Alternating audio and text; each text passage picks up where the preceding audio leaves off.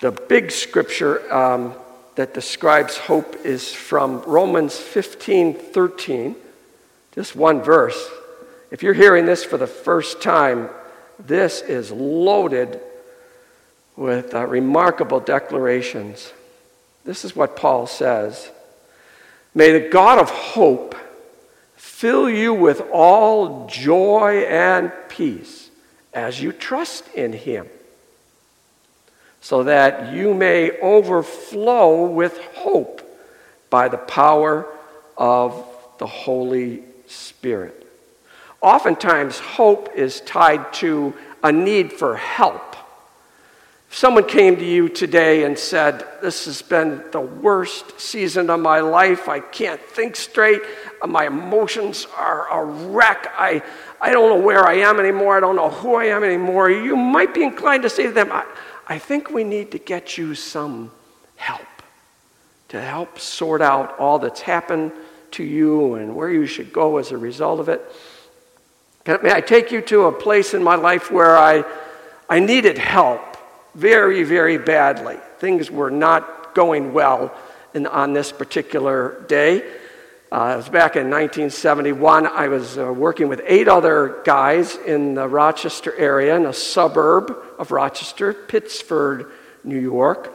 Very affluent suburb.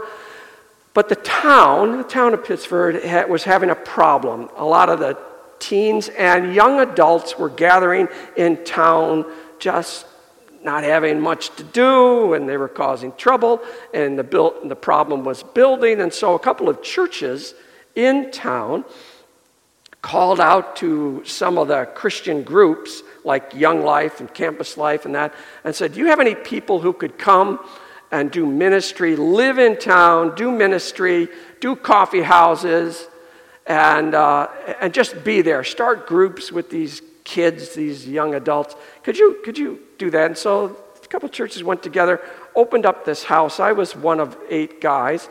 It was a particular snowy day in Rochester. My wife thinks every day in Rochester is a snowy day. There's 4 or 5 that are not. So it was a really snowy day. The snow banks were piling up on the front porch on the railing, and you go over into these snow banks. And the servants' quarters, as we called it, was closed for the day. There were only 2 of us in the house. And I was down on the main floor and pounding on the front door. And it was 3 of the guys that the church fathers and mothers in town were particularly interested in. They had trouble taking part in their life all the time. But they had connected with the servants' quarters, and they wanted in on this very cold and snowy day. But the rule of the day was, servants' quarters is closed. The message on the front door said, servants' is closed. We'll meet you again tomorrow. But they were pounding, and so I opened the door, and so I'm kind of facing the door like this, and Clark and Mike and Rick had already opened the storm door, and they just kind of pushed by me. So I'm kind of moving back like this, saying, guys, it's closed. It's closed. No, we're in. We're going to stay. And I said, it's really not how that works today. So here they're pushing me back, and now I'm trying to push these 3 guys. One's tall, one's my height, the other one is short and about this wide. And they're all pushing me back to get me out of the way so they can stay in the servants' quarters. And I'm saying, no, not today. And they're pushing back. And so then they reversed their decision. They said, all right, if we're leaving, so are you. And so they started to grab me. They said, we're tossing you out over the porch into the snowbanks. And they had the means to do it. So now I'm going this way. And I'm fighting, I'm pushing, and I'm losing. These guys are going to pick me up. And they're mad. Now they're not just, let's do a prank. Now they're very, very mad at me, and they're starting to sputter, and I wish they had masks on because their sputtering was hitting, and we're really wrestling. I'm not Jason Bourne. I cannot dispatch these people. I really can't. So I'm helpless. I'm in their power. And I had one recourse. I had one way of getting help. Because I was going out that door. And I said, "Hey, Jim, I'm having trouble down here with Mike and Clark and Rick." And from the second floor I hear, "I'm coming, Davy boy." And 6'2", 175 pounds maybe, Jim Thomas came running down that steps, and so there's a group of 4 people wrestling, and he slams right into the group. Bodies are flying everywhere. And slowly and surely, we collectively moved together, thanks to Jim. We moved these 3 guys out on the front porch where they needed to be. Jim was my hope, my help, and the scriptures echo that from beginning to end. Here's how help is tied to hope. "I will lift up my eyes to the hill. Where does my help come from? My help comes from the Lord, the maker of heaven and earth. He will not let your foot slip. He who watches over you will never slumber, will never sleep." That's a place to land our confidence. That when we need help, there's hope in this one that's not just weak need God. This is the God who made the heavens and the earth. We call out to him. We keep Psalm 121 just roaring in our hearts as long as we need it to, in order to settle this need we have for hope, the power of hope. Right in the middle of this faith thing we have going with Jesus and this love thing we have going with the Father and the Son and the Holy Spirit is this hope. Can I take you to another place? A Rite Aid on North Main in Jamestown a couple of winters ago. Again, another winter, freezing out. Snow all over the place, and the sidewalks weren't clear, and it was really hard. And the Rite Aid at Jamestown is right in front of a long hill that leads up to another level of Jamestown. I'm standing in line. I picked up my prescriptions. I'm standing in line, and there's a young lady in front of me, maybe 4 or 5 others in front of her. And all of a sudden, she turns to me and she says, "Are you driving?" And beer on her breath. She's got beer and coffee and bread. And a frail young lady. I said, I'm sorry. She said, "Are you driving? Did you drive here?" And I said, "Yes, I did. My car's right out in the parking lot." She said, "Could I have a ride? Getting down here was awful. Going back up that hill, I just can't do it. And so I have a split-second decision to make here." And I said, "Yes," but the thought right behind that was, maybe she's an escapee from Criminal Minds. What am I going to do? I'll be alone in the car with a wild woman. What do I do? And what if I make a gesture and she thinks I'm trying to hurt her and she yells out, "Police, police, bad guy, bad guy." But I said yes, and so we're just moving forward, and then the wonderful moment where we go out to the car, and as she's getting into the car, she looks at me and she says, "I'm not a crazy woman, you know." And I said, "Good, because I'm not a crazy man." And she said, Good. So we're in the car, and I introduce myself, and I tell her I'm a pastor. And that was the reason for why she started to really open up about her life. It took about 4 or 5 minutes to negotiate the hill and the roads, and she told me a lot. Said, "I moved over to this part of the county because this is where the father of my child is, and it's where my child is, and I no longer have custody over her, but my social service director says that if I take care of many, many things in my life," and I've started to connect with AA, and a church down the street has reached out to me, and they're really nice, and I think I'll be able to get some work. And I've just got this little room on the 3rd floor of this house. My heart just went out to her.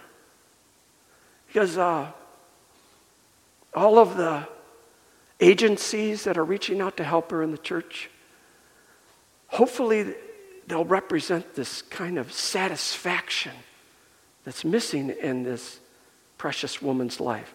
She's not a satisfied woman. Many areas of her life are really hurting, and she's grasping and she's reaching for the wrong things, but she's not satisfied. Let me take you to some other people that you'd think were satisfied, but they weren't. In the first week of April of 2018, the world was shocked by two very, very, very famous people, beloved people. A designer who kind of took the designing world over. Her name was Kate Spade. I didn't know her from anybody, but once it was announced on the Today Show that Kate Spade had been found dead by suicide. I mean, this woman had everything, didn't she? We think.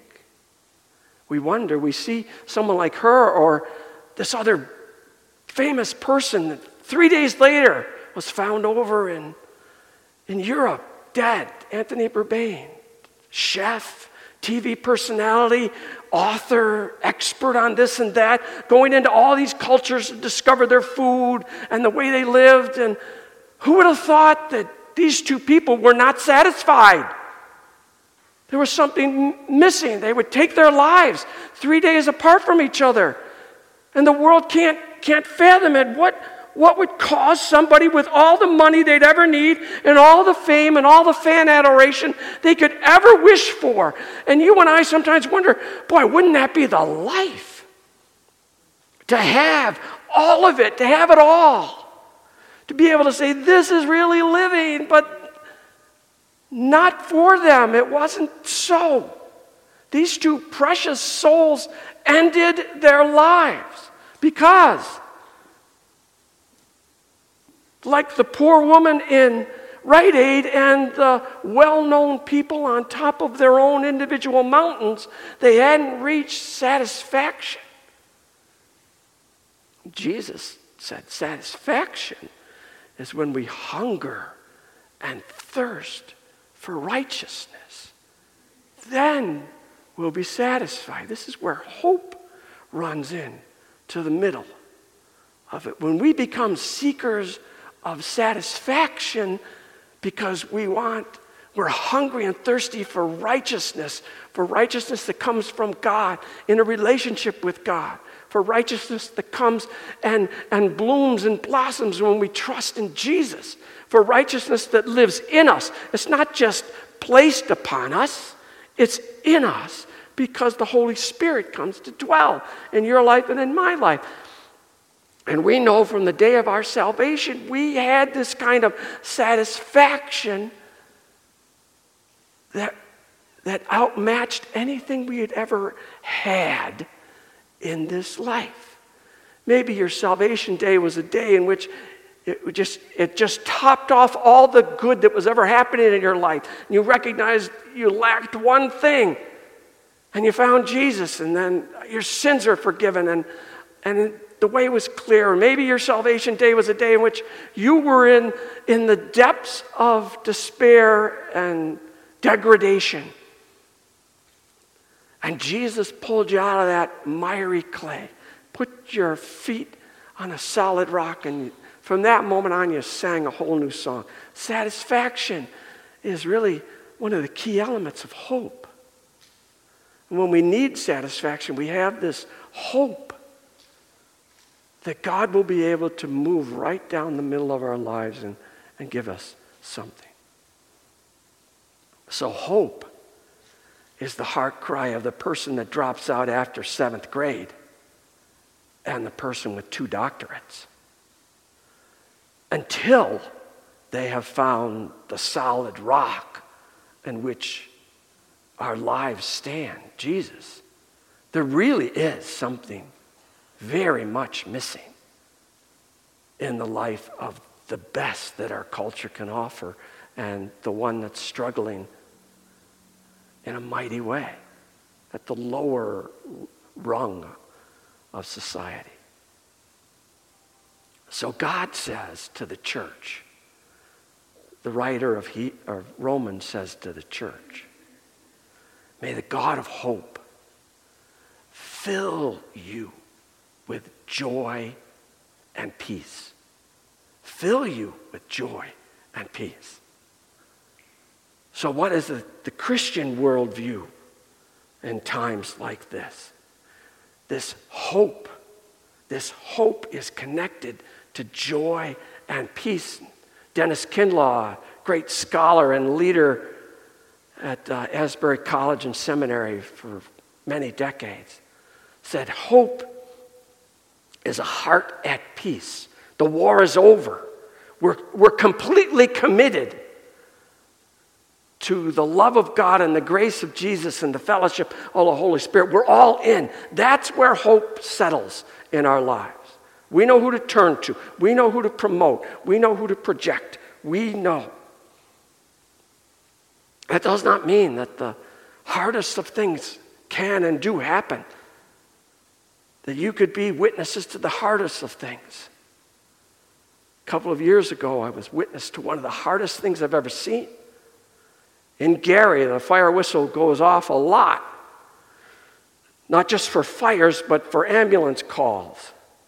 So we Christians in Gary know every time that fire whistle goes off, we know to pray for the volunteer firemen and the volunteer ambulance directors, because they're going up to Heritage Village, or Route 60 is a very difficult road to maneuver. And a lot of stuff happens on Route 60 in that part of Chautauqua County. So they call out a lot. And the text on my phone says, tractor accident, man unresponsive. Being part of the fire department, I went. It's a February night. It's bitter outside. Already dozens and dozens of people had arrived on this farm.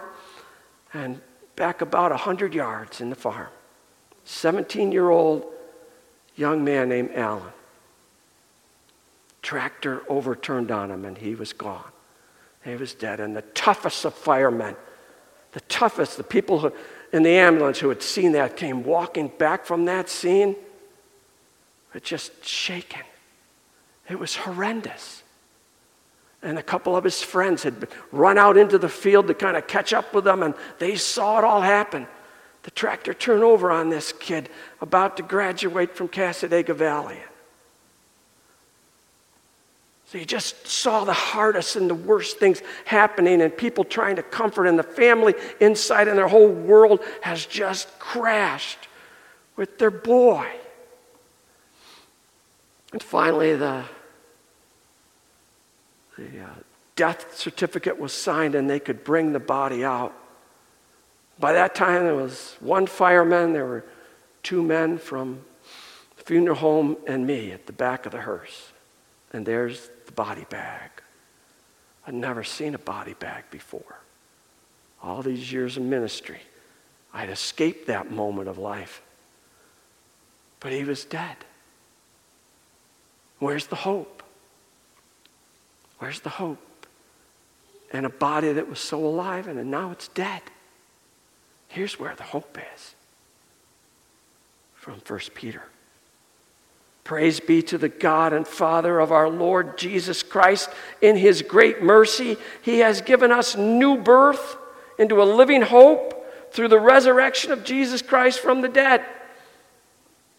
Now, Pastor Joe will tell you, if you ever ask him, did you know Alan? Alan Harding? Oh, yeah. Our teen group was ministering to him. He had responded to Jesus in the course of his last year in high school. So the hope of a body bag, what Christianity says, he's already in the presence of Jesus. That's where the hope comes from, a living hope from this Father of Jesus Christ. A living hope. He's giving us this mercy.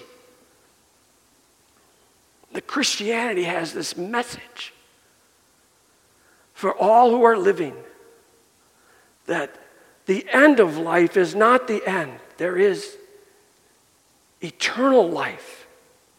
Jesus described it this way, because we're prone to just think of eternity as that place that'll land us in heaven, in paradise.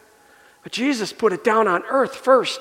He said, this is eternal life, to know the one true God and to know his only Son, Jesus Christ, of whom God sent. This is eternal life. This is where hope and faith and love all start, in a relationship with God. And here's where our hearts break. We look at the body bag and we say, all right, Alan's in a better place now. And because of his faith in Christ, that's exactly true. But so many times in funeral homes, and I just had a conversation with somebody a couple of weeks ago who said his mother had passed away. She's in her 80s, early 90s, and without any other commentary, without any other evidence, he just said, she's in a better place. And have you ever been tempted? Now, this man is still in some grief here. Have you ever been tempted to say, how do you know? How do you know that she is in a better place? You say, well, Dave, just let people's faith be private. Maybe she had... Faith is not private. It's personal. But it extends into our whole being. We have a relationship with God and his Son and the Holy Spirit, and it shows and it presents itself. It's not private. It's personal. You and I are light and salt. And both of those things are very active.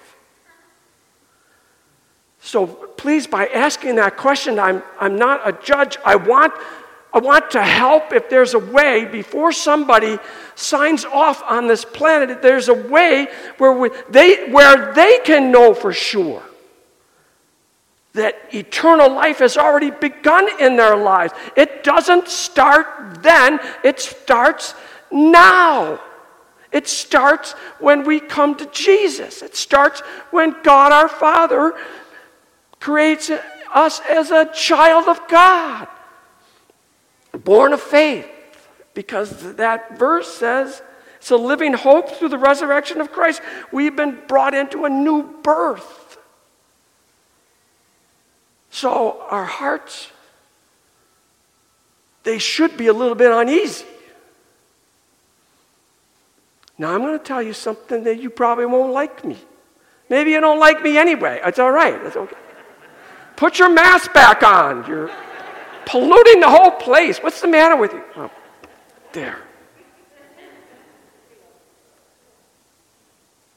Many years ago, this is our first pastorate in Willow Grove, Pennsylvania. And I had agreed to be a chaplain one night a month, to take the pager from the on-staff chaplain at Abington Hospital and spend from 5 o'clock to 7 o'clock the next morning answering the pager, wherever a chaplain was needed in the hospital. Then I would answer the pager, middle of the night, whenever. So one night, the beeper went off about 11 o'clock, and I went to ICU area, and an aged woman was coding, and they were doing their best to bring her back, and they couldn't. And her son was right outside. And I spent about an hour with her son. Let's call him John. With John, just processing his grief, just being there for him. And at the end of it, when I took Mom out of the room and he had to say goodbye for now, he said, we don't really know any preachers. Would you think about doing my mom's funeral? She's a wonderful person. Would you do Mom's funeral for us? And I said I would. We talked more about Mom, what she did, she was.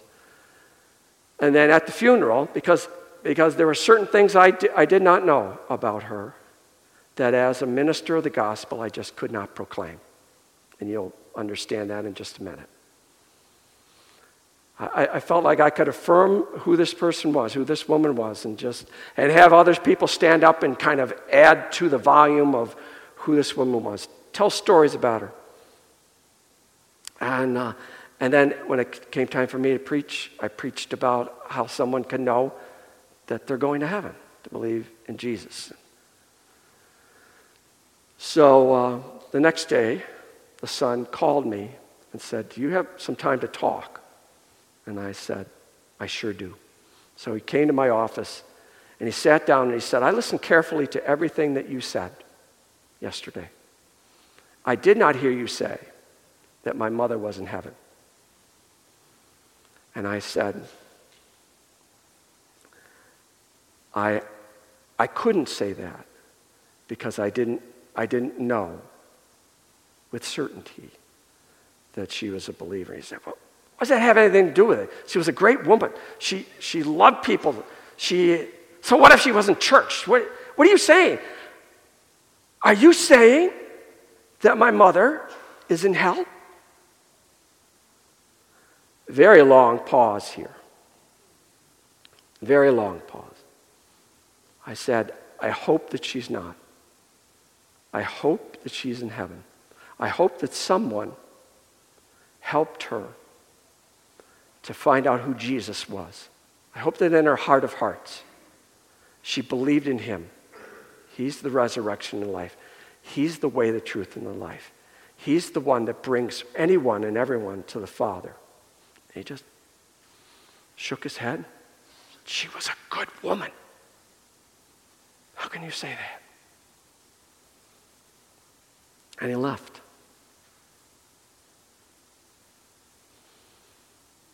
The gospel of faith, hope, and love affirms as much as it denies. So when you and I say that Jesus Christ is the way and the truth and the life, and in the comfort of our own church, we feel at ease with that. When you say it on radio or when you say it at a family meal with all kinds of thinkers at the table, when you say it in an emergency ward or in a funeral, and you don't say, as a result, I can celebrate that she's in heaven, and it sounds pretty narrow. But I don't have any right as a Christian to just make an assumption about someone's eternity. I can only preach to the living, and so can you. Tell the living how someone gets to heaven, because that's the hope that's within me. That's how I'm getting to heaven, so to speak. At my memorial service, it doesn't matter that I was a pastor and a leader. They might affirm that. They might say they love me and I help them and all that kind of stuff. But what will really come down, did I live my life for truth? Did I live my life for you, Jesus? Did I trust you as my Redeemer and my Savior? And that's how the pastor proclaiming to all my family and all my friends, Dave's in heaven today because he trusted Jesus Christ as his Savior and his Lord. That was his living hope. He was born again. And that's how and why he did what he did.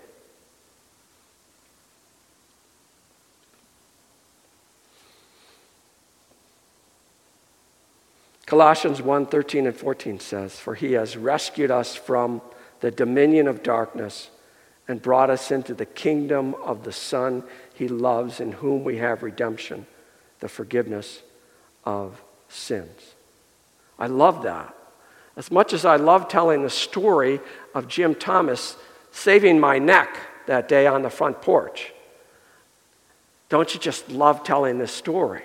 That there really is a dominion of darkness that would cause people to lose hope, to be in despair, to be totally undone.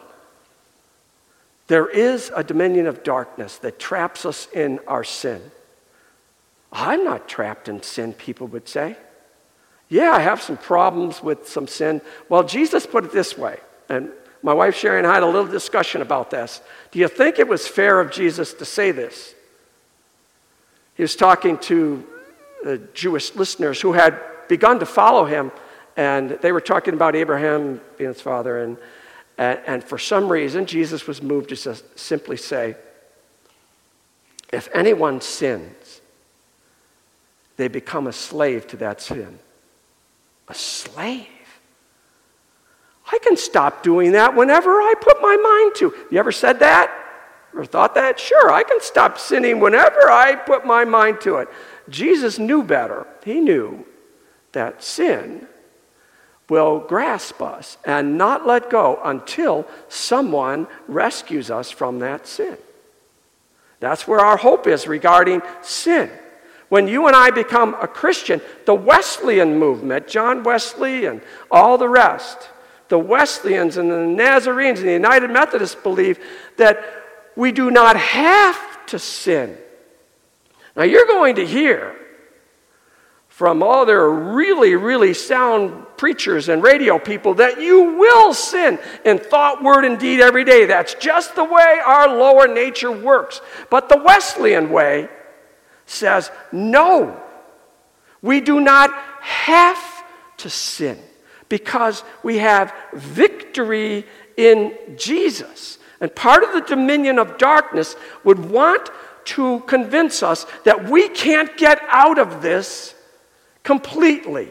We may stop lying for a while, stop lusting, stop loving the world for a while, but we won't completely get it out of our systems until we die. And then we'll be perfect. And while Wesley and all the rest of them did not say we will be perfect, never sin, the Wesleyan way, the Wesleyan Arminian doctrine says we do not have to sin every day in thought, word, and deed. We can have victory. That's where the hope is of a real new life actually becoming new. And the thoughts and the emotions and the attitudes and the beliefs that tie every sin that you and I commit, it's not just the sin, it's all that feeds the sin. That the dominion of darkness want us to stay stuck in that sin. And the only way out of that is what Paul describes here. God rescued us from the dominion of darkness and brought us into the kingdom of his beloved Son, whom he loves, in whom we have redemption. We were slaves to sin, and the selling price was anything the world, the flesh, or the devil would pay to keep us in enslavement to sin. But here is the promise. We have redemption. Somebody paid for our sin. His blood covers and cleansed us from our sins. And the blood of Christ purifies us, present tense and future tense, all batched up into one. So where you and I struggle with sin, and we do, don't we? We really do. And we think, well, that's just me. No, that's just me not thinking I have a rescuer, a redeemer, a forgiver of my sins, who cleansed me. I tell you the truth, folks. God goes to work in our lives on what we believe about a particular sin, what we feel about a particular sin, what we think about a particular sin, and he begins to clean up that unrighteousness. It's not just forgive me my sin. Father, cleanse me from all the thoughts and emotions and feelings. Every time I want to throw an anger fit, every time I want to just tell half the truth, every time I want to lift myself up over somebody else and look down on them. Cleanse all that so that we represent the kingdom of God's beloved Son. He just loves his Son. And the Son is glorified by the Holy Spirit, and the Holy Spirit lives in me and in you. So they want us to have many more victories than we have defeats. I don't think I'm going to reach perfection. And there'll be a few people around me who will agree with that. But I have this hope that more and more and more of me, my thoughts, my feelings, my beliefs about something that usually causes me to sin will be dealt with and handed over to God. Dennis Kinlaw says, the heart at peace is totally committed to God.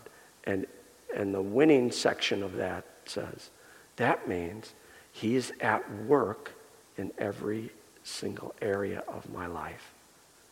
That before, I just felt helpless and hopeless. That I could never get out of there. And so, I just pray for the woman that I met at Rite Aid, that a couple of years later, she's on the victory side of those things. She's tempted, she's struggling, but she found Jesus. I'm praying for that. And for the loved ones of Kate Spade and Anthony Bourdain, I'm praying they'll find out that there was someone that loved their mother, their wife, their husband, their father. So their last breath,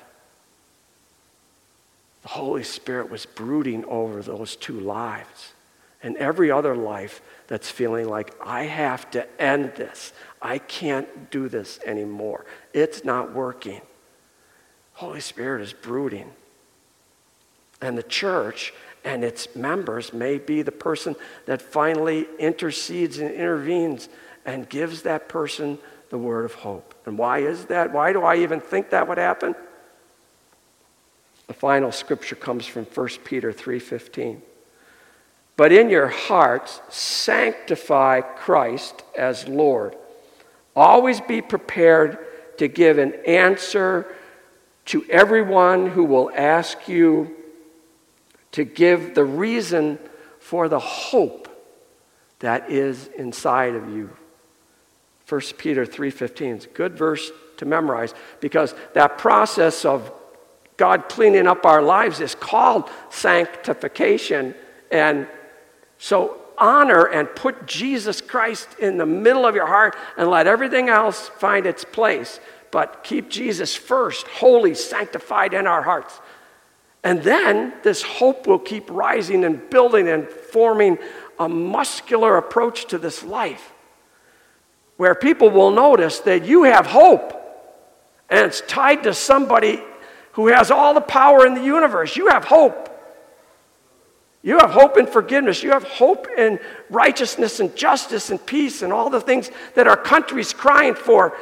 Someday, maybe, they'll all shout, yeah, we found it in Jesus, not in something else, not in somebody else, not in some political party. We found it in Christ our Lord because the nation and its leaders and its people sanctified Christ in their hearts. That's where this all changes.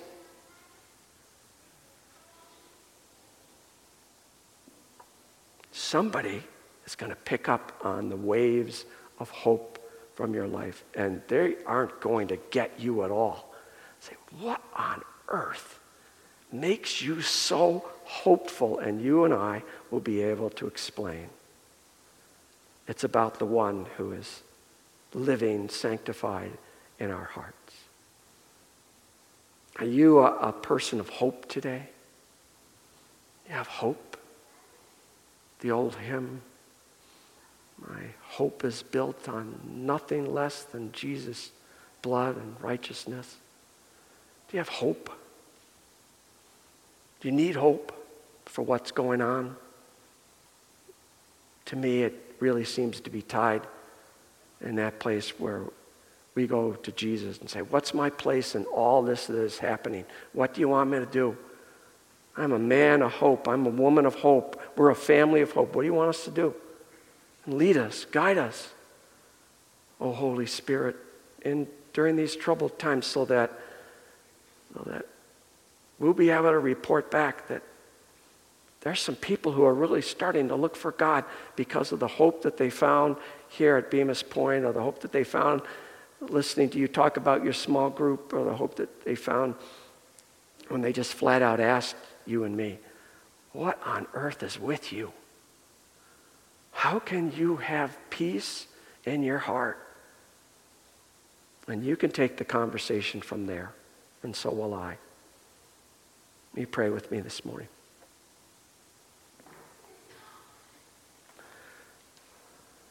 So, Father, we've just asked that this faith and this love that kind of takes all the attention today, we hope that hope has just squeezed right into that trio, and we can be people of faith, hope, and love.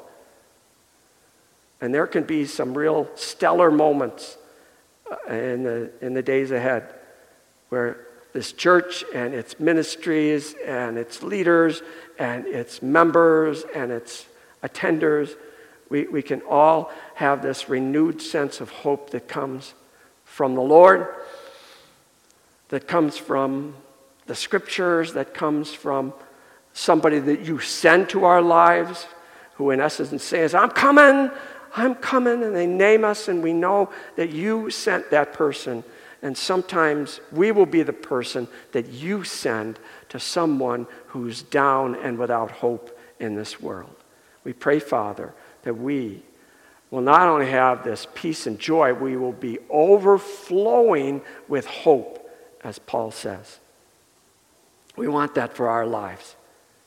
And we want that to honor you. We pray this in Jesus' name. Amen. Amen. Let the benediction today, this is the call of worship from the second service, but I might as well read it here. Lord, you have been our dwelling place in all generations. Before the mountains were brought forth, before you formed the earth and the world, from everlasting to everlasting, you are God. Eternal God, we worship you and we give you praise. Amen. Have a wonderful week. Bless you.